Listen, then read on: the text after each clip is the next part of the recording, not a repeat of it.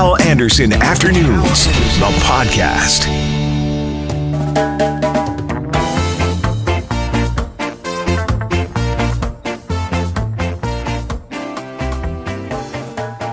Some hockey parents there that have talked to Global News reporter Marek Takash, who joins us on the phone now. Marek, good afternoon.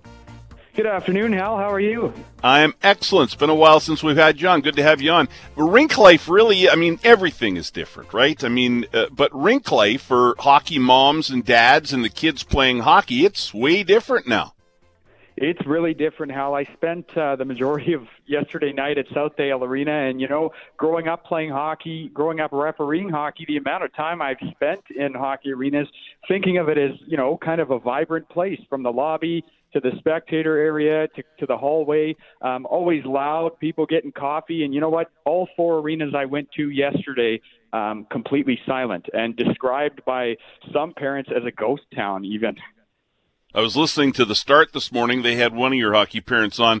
It was a dad, and his kid was playing hockey for the first time. And I always think about COVID-19 like this, for somebody, a young person experiencing something in these conditions for the first time. It has to be really unusual and different for them, right? I mean, they're excited about some of the traditions that come with playing the game, the parties which were mentioned in the clip we started with there. It's just so different for the kids too, and especially the new ones that were looking forward to some of this stuff that now just isn't happening. And outside the rink yesterday, we spoke with a bunch of kids, and it's really funny to see the dynamic. It's really not seeming to affect the kids as much as it is the parents.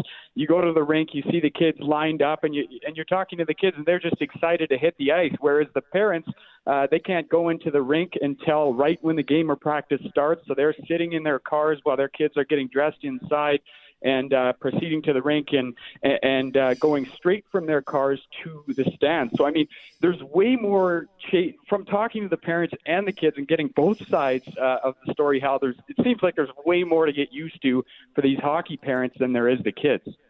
And as you hung out at the rink and talked to these parents and their kids and watch the games and the play on the ice and all this kind of stuff, I know that after we're done our conversation, I will get text messages and emails from listeners saying, we've got a pandemic, how can they be playing hockey? Is that something that you look at in your story as well, Marek? Did you talk to parents and kids about this? Are they all being careful, following the precautions? And I guess they have to be, or otherwise they won't be there, right?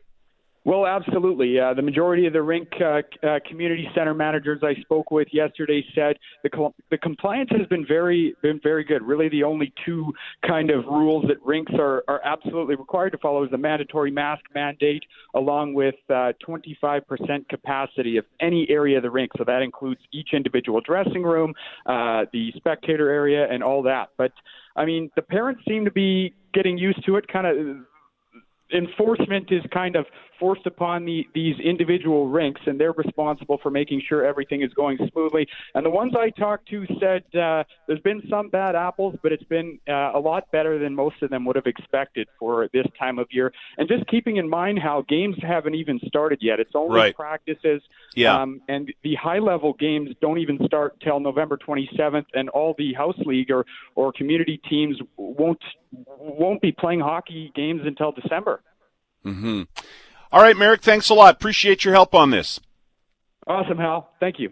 Marek Takash, Global News reporter Marek Takash. You can see more tonight with Marek and Lisa Dutton, anchor Lisa Dutton, on Global News at 6 tonight, right after Global National. All right, let me just kind of tell you what else we got coming up on the show here. After the news at 1:30, Tristan Field-Jones will have it all for you at 1:30. After the news, we're going to talk to Steve Dorsey. He is a CBS reporter. Amy Coney Barrett is going to be the next justice of the U.S. Supreme Court. And the election is a week away. Now, tens of millions of Americans have voted. I think it's something like over 60 million Americans have voted. And while we likely will not have a winner on election night, I guess the election ends a week today. We'll see how long it takes to count up all the ballots, but voting well underway. If you compare it to the numbers in 2016, about half as many Americans have voted already a week out from election night compared to 2016 when Donald Trump beat Hillary Clinton. Kind of interesting.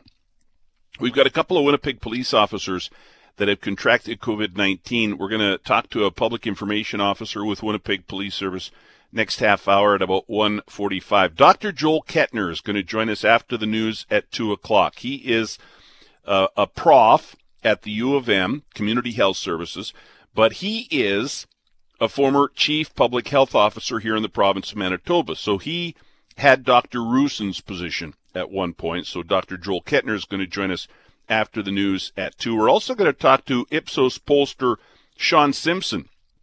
Ipsos has got some information, and Canada's national brand is very strong, and we're going to talk to Sean about that at around 2:15. We're going to go to Taché Pharmacy and talk to Robin Small, the manager there, also a pharmacist there. I'm curious to know, and I want you to weigh in before I chat with Robin at 204-780-6868 and hal@cjob.com. Have you gone out to get your flu shot? I am hearing, anecdotally anyhow, from some people saying, Hal, it's almost like the run on toilet paper at the start of the pandemic when it comes to getting a flu shot. I'm hearing stories of death threats. I'm hearing fisticuffs, almost. Fights almost breaking out. Everybody wants a flu shot. Is it true? Have you experienced anything like that out there? 204-780-6868, hal@cjob.com, and then we'll talk to Robin at Taché Pharmacy after the news at 2:30. At about 2:45, we're going to head over to Southdale Community Center, and we're going to talk to the general manager there as we continue to look at rink life during COVID-19. And as I mentioned, we are going to be giving away Santa Lucia Pizza. Tough trivia coming up, likely in the final hour between 3 and 4, but we've got a large 2-topping pizza to give away from Santa Lucia. So stand by. We'll either do tough trivia or maybe we'll play a round of Total Recall, where you recall something from earlier in the show, which is why it's important that you pay close attention to the show. All right, I think we got a quick caller here before the news at 1:30. Ed, is that Ed on the phone? Hi, Ed. Hi, Al. How are you today? Good. Yes, you were talking about flu shots? Yes. Yes, my wife and I had it done about a week ago, and it was a piece of cake. We put our name in at one of the local pharmacies, and they called us within a couple days. No issues at all, eh? No issues at all. Good. And can I comment about COVID-19 while I'm on Sure. there? Mm-hmm. I think I can see the frustration on the Premier about people not listening.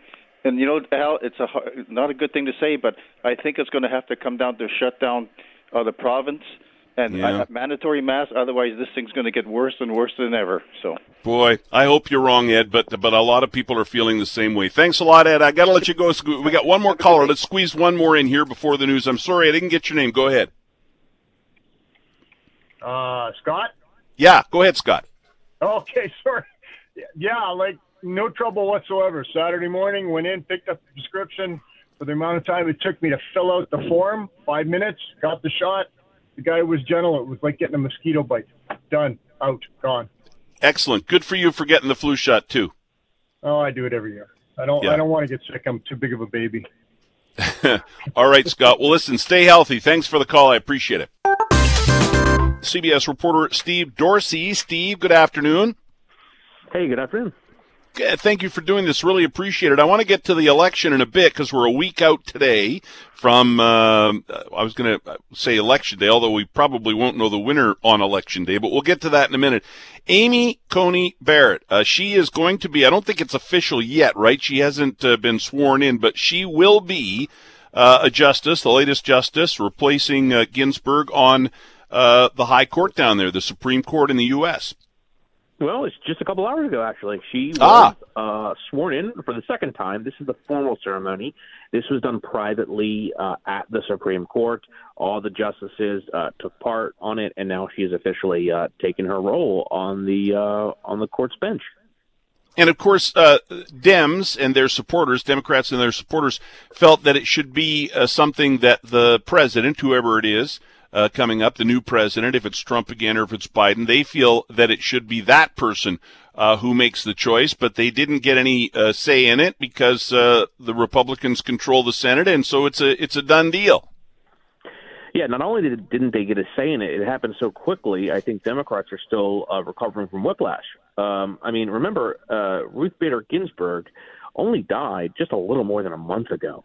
In mid-September, and now we already have her confirmed replacement installed on the court. Of course, Democrats say this is an unprecedented rush job by Republicans. Republicans, though, say this is their constitutional duty, and they fulfilled that. And explain to people listening now that maybe don't follow it closely, why is this such a big deal? Why is it such a big deal that the court has definitely gone more conservative under Trump? Well, you've now got another conservative justice replacing a solidly liberal justice. And you've got more issues confronting the court that are divisive, including what could be the election if it's undecided and it has to go to the Supreme Court. That could be a conservative justice that rules in the favor of President Trump. They're also being confronted with absentee ballot cases in North Carolina and Pennsylvania before the election. But also they've got abortion rights they're considering, labor rights, and Obamacare with a case coming due to the Supreme Court next month. So there's a lot of support now for conservative rulings, and Republicans feel like this is the golden era for them on the Supreme Court. Well, and as you point out, we don't know. It depends what happens with the election, but she may very well get involved in cases. Well, she already is in some cases, but I mean, even after the fact, after the vote, she may be involved in cases revolving around, a disputed election, depending on what happens. So it's pretty significant stuff that she would get, put in place before the election. I understand Melania. Go ahead. What do you want to say? I was going to say President Trump has admitted that as well, saying that he wanted her vote in case they had, for instance, a dispute over mail-in ballots. He wanted a ninth justice on the court to help decide that case. Yeah, I see that Melania Trump, I can't believe this is the first time she's been on the campaign trail for her husband. Yeah, well, she's in Pennsylvania. The President Trump is going elsewhere and taking it toward the Midwest. She's going to be campaigning in this battleground state, which is a big focus for both candidates as she tries to rally support for her husband. And I was mentioning earlier when I was teeing up the fact that you were coming on the show today to talk about this, I think we're over 60,000 Americans now have voted, and compared to 2016 when Trump beat Clinton, that's about half as many people who voted in their, completely. So, I mean, this is really an unusual year in so many ways, an unusual election down there. In so many ways it's easier to vote, in so many ways it's harder to vote. And you're seeing it this year in a really unusual circumstances all across the country. I know I voted, and I took mine in an unusual way. Took it to a ballot drop box, so you don't depend on the mail, and that's what a lot of other people are doing. As some folks wait hours in line in places like New York City just to cast a vote, even before Election Day. Yeah, I saw Trump on the weekend vote in person, and you're right. People are doing it in different ways because of the virus. A lot of people are doing it by mail. Listen, the national polls show Biden ahead, easily ahead, but of course it always boils down to a handful of states. But even in those states, it's looking pretty good for Biden, right? A lot of polls show Biden leading in battleground states, and in some cases, they're showing reliably Republican states are now toss-ups, like Georgia, and that's where Biden is today. He's campaigning in Warm Springs, which is a retreat for former President FDR. He's campaigning at a drive-in event in Atlanta. And this is how confident the Joe Biden campaign is. However, Republicans say, hey, listen, we don't trust the polls, just like the last election, and we've gained a lot of ground. Steve, thanks for your time. Appreciate it. Thank you.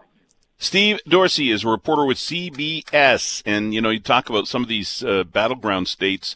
Well, they become battleground states that have not been in play in the past. He mentioned Georgia there. I know on Jeff Courier's show he was talking with somebody about Texas. I mean, to think that Texas is in play is crazy. So listen, Trump still has a chance.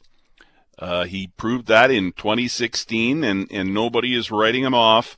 But I think the chance, unless something, well, and I think even if something crazy happened, right? Even if we had something crazy happen in the final week here, as I mentioned, over 60 million Americans have already voted. So I'm not even sure something crazy happening in the final few days before the election itself, before voting day, the final voting day, will really impact the race. But we'll see. I'll be watching with interest, and I guess, if nothing else, 2016 taught us that anything can happen.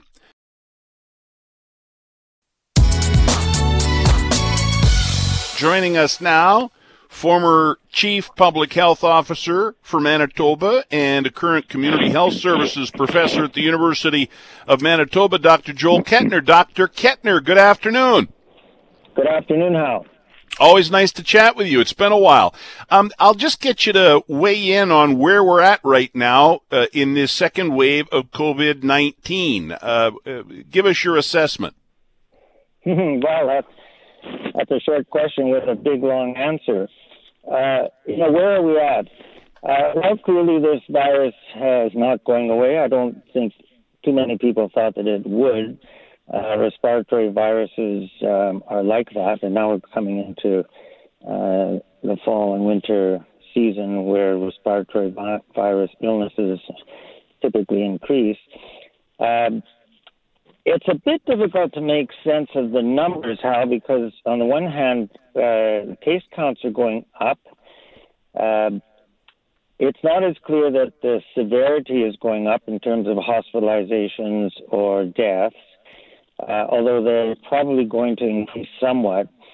Because testing patterns are changing, it's very difficult to sort of make comparisons. But having said that, most people would have thought that this time of year compared to the summer would result in an increased number of cases and more transmission. The big question, I think, for most of the people who are watching this carefully are still the big questions that we had at the beginning, which is this going to be severe enough to outstrip the capacity of our healthcare system, particularly our hospitals and our intensive care units? And how much severe illness and deaths are we going to observe, and amongst whom? And so far, it looks like this second wave, or whatever one would call it, is not looking as bad, perhaps, as things we were worried about in the first wave. But you know what? It's too early to say. I really can't make predictions about sort of what's coming up. Sure. No, that's understandable.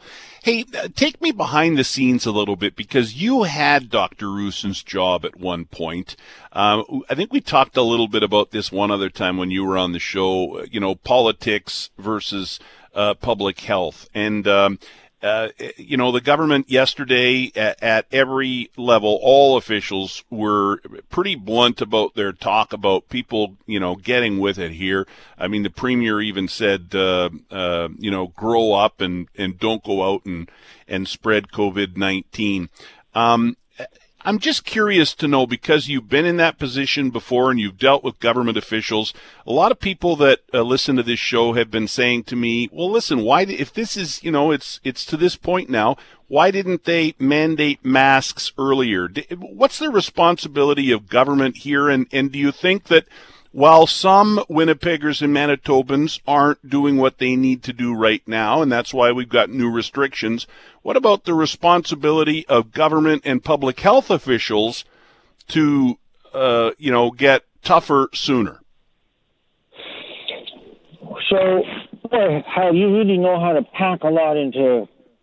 I'm sorry. So-called one question. but they're all connected. So I'm happy to try to answer that. The first thing I would say is we need to be clear that it is government ultimately who has to make the big decisions, especially when it comes to policies and laws and regulations that impact on people's everyday lives. Public health, whether it's the chief public health officer or other experts, have to provide advice to the government based on assessment of risk and the severity of the illness and how it's transmitted, etc. But the big decisions need to be made by government because, especially in this situation, we can see what the broad and deep impacts and consequences are of lockdowns or restrictions on education, employment, income, social, psychological impacts, and even the healthcare system that's been affected significantly by not really the virus itself, but the response to the virus, the policies and actions to deal with the virus. So ultimately, government has to wear that, and they're elected. They represent the people. They have to presumably make decisions that they think are in the best interest of the public that elects them, which takes a judgment that goes beyond the numbers of cases or deaths or all of those other things. And therefore, it's government really, I think, that has the ultimate responsibility to communicate to the public. Yes, the public health officer needs to explain the medical and biological and public health aspects of this disease, and explain why different measures can work and to what extent or to what degree they will work, none of which are perfect, whether it's masks or distancing or hand washing, none of them are perfect. They all probably contribute something to the reduction of transmission. But the role is different for the public health officer and the government. I'll just give you one example. In the Public Health Act, there are some powers that the chief public health officer has, such as gathering information from any sources that they feel is necessary to assess the threat. But the kinds of things we're talking about with lockdowns, whether it's closing public institutes, closing down schools, limiting gatherings, it's very clear in the Public Health Act of Manitoba that any of those kinds of orders can only be made by the chief public health officer with the consent of, the approval of the Minister of Health, and therefore the Cabinet and the Premier. So whereas the chief public health officer can give advice about those things, really those decisions are made by government. And in answer to your question, should government have done more? Should public health have done more up until now in terms of mandating masks or being more restrictive in the policies and guidelines? Well, that is a hard question to answer in a categorical way. There's several things to consider, one of which is, does mandating actually work? Does mandating actually change behavior in a way that one might want to? I was always appreciative of Dr. Brent Lucen's comments that he often made in the press conferences over the last several weeks, that when asked for more details about some of the cases or some of the events, he said, I don't want to get into a blame and shame a game, or however he worded it. Mm-hmm. And one of the reasons he said that, he explained why. He said, if we start judging people, and if we're blaming people and shaming people, they're much more likely, the public is much more likely, or people are much less likely to come forward to say they have symptoms, or to be tested, or to name contacts, or tell the truth when they're asked questions if they feel that they're going to disclose something that they did, or a friend of theirs did, or a workmate of theirs did. that they will be blamed for. So this is a very, very important question. I think it's one of the things about this situation we're in right now that is concerning me and on my mind a lot, which is what is the atmosphere that is being created now in Manitoba and other places about this situation. Something which I think first and foremost we all need to understand, that we could behave as near perfectly as possible, but short of locking ourselves into our homes all day long, this virus is going to continue to circulate for some time. So we have to be, the expectations have to be reasonable, and if we had more time, we could talk about what these numbers mean and how are we really doing. And I'll just throw one out. Like, I think it was yesterday or the day before that there was a high level of concern that we had 100 cases reported in one day. And I did a little bit of arithmetic with the population of Manitoba, and that is 1 per 14,000 Manitobans. So that means, if we're going to say that someone did something wrong in order for that case to have occurred, that's 1 in 14,000. That's 13,999, people that didn't do anything wrong. I don't think it's a question of right or wrong, but I think it is a matter of putting this in perspective, and certainly not panic, and certainly not overreact in a way that might cause more harm than good. I mean, I don't know what the right thing to do is, Hal. I'm not trying to be an armchair, quarterback here. I'm just raising questions. I don't have the data and details that Dr. Roussin has or the government has, and have their finger on so many pulses of what's going on in society and who's suffering and who isn't and what's the economy doing here or there. I'm in no position to judge all that. But I hope that people are just looking at this in an all-rounded way and not being too distracted by numbers which can be misleading. I think that's sort of how I would sort of end that long sentence. Dr. Kettner, appreciate your time. Thank you very much. You're welcome. Hal Anderson Afternoons, the podcast, is available on Apple Podcasts, Google Podcasts, and anywhere you find your favorite podcasts.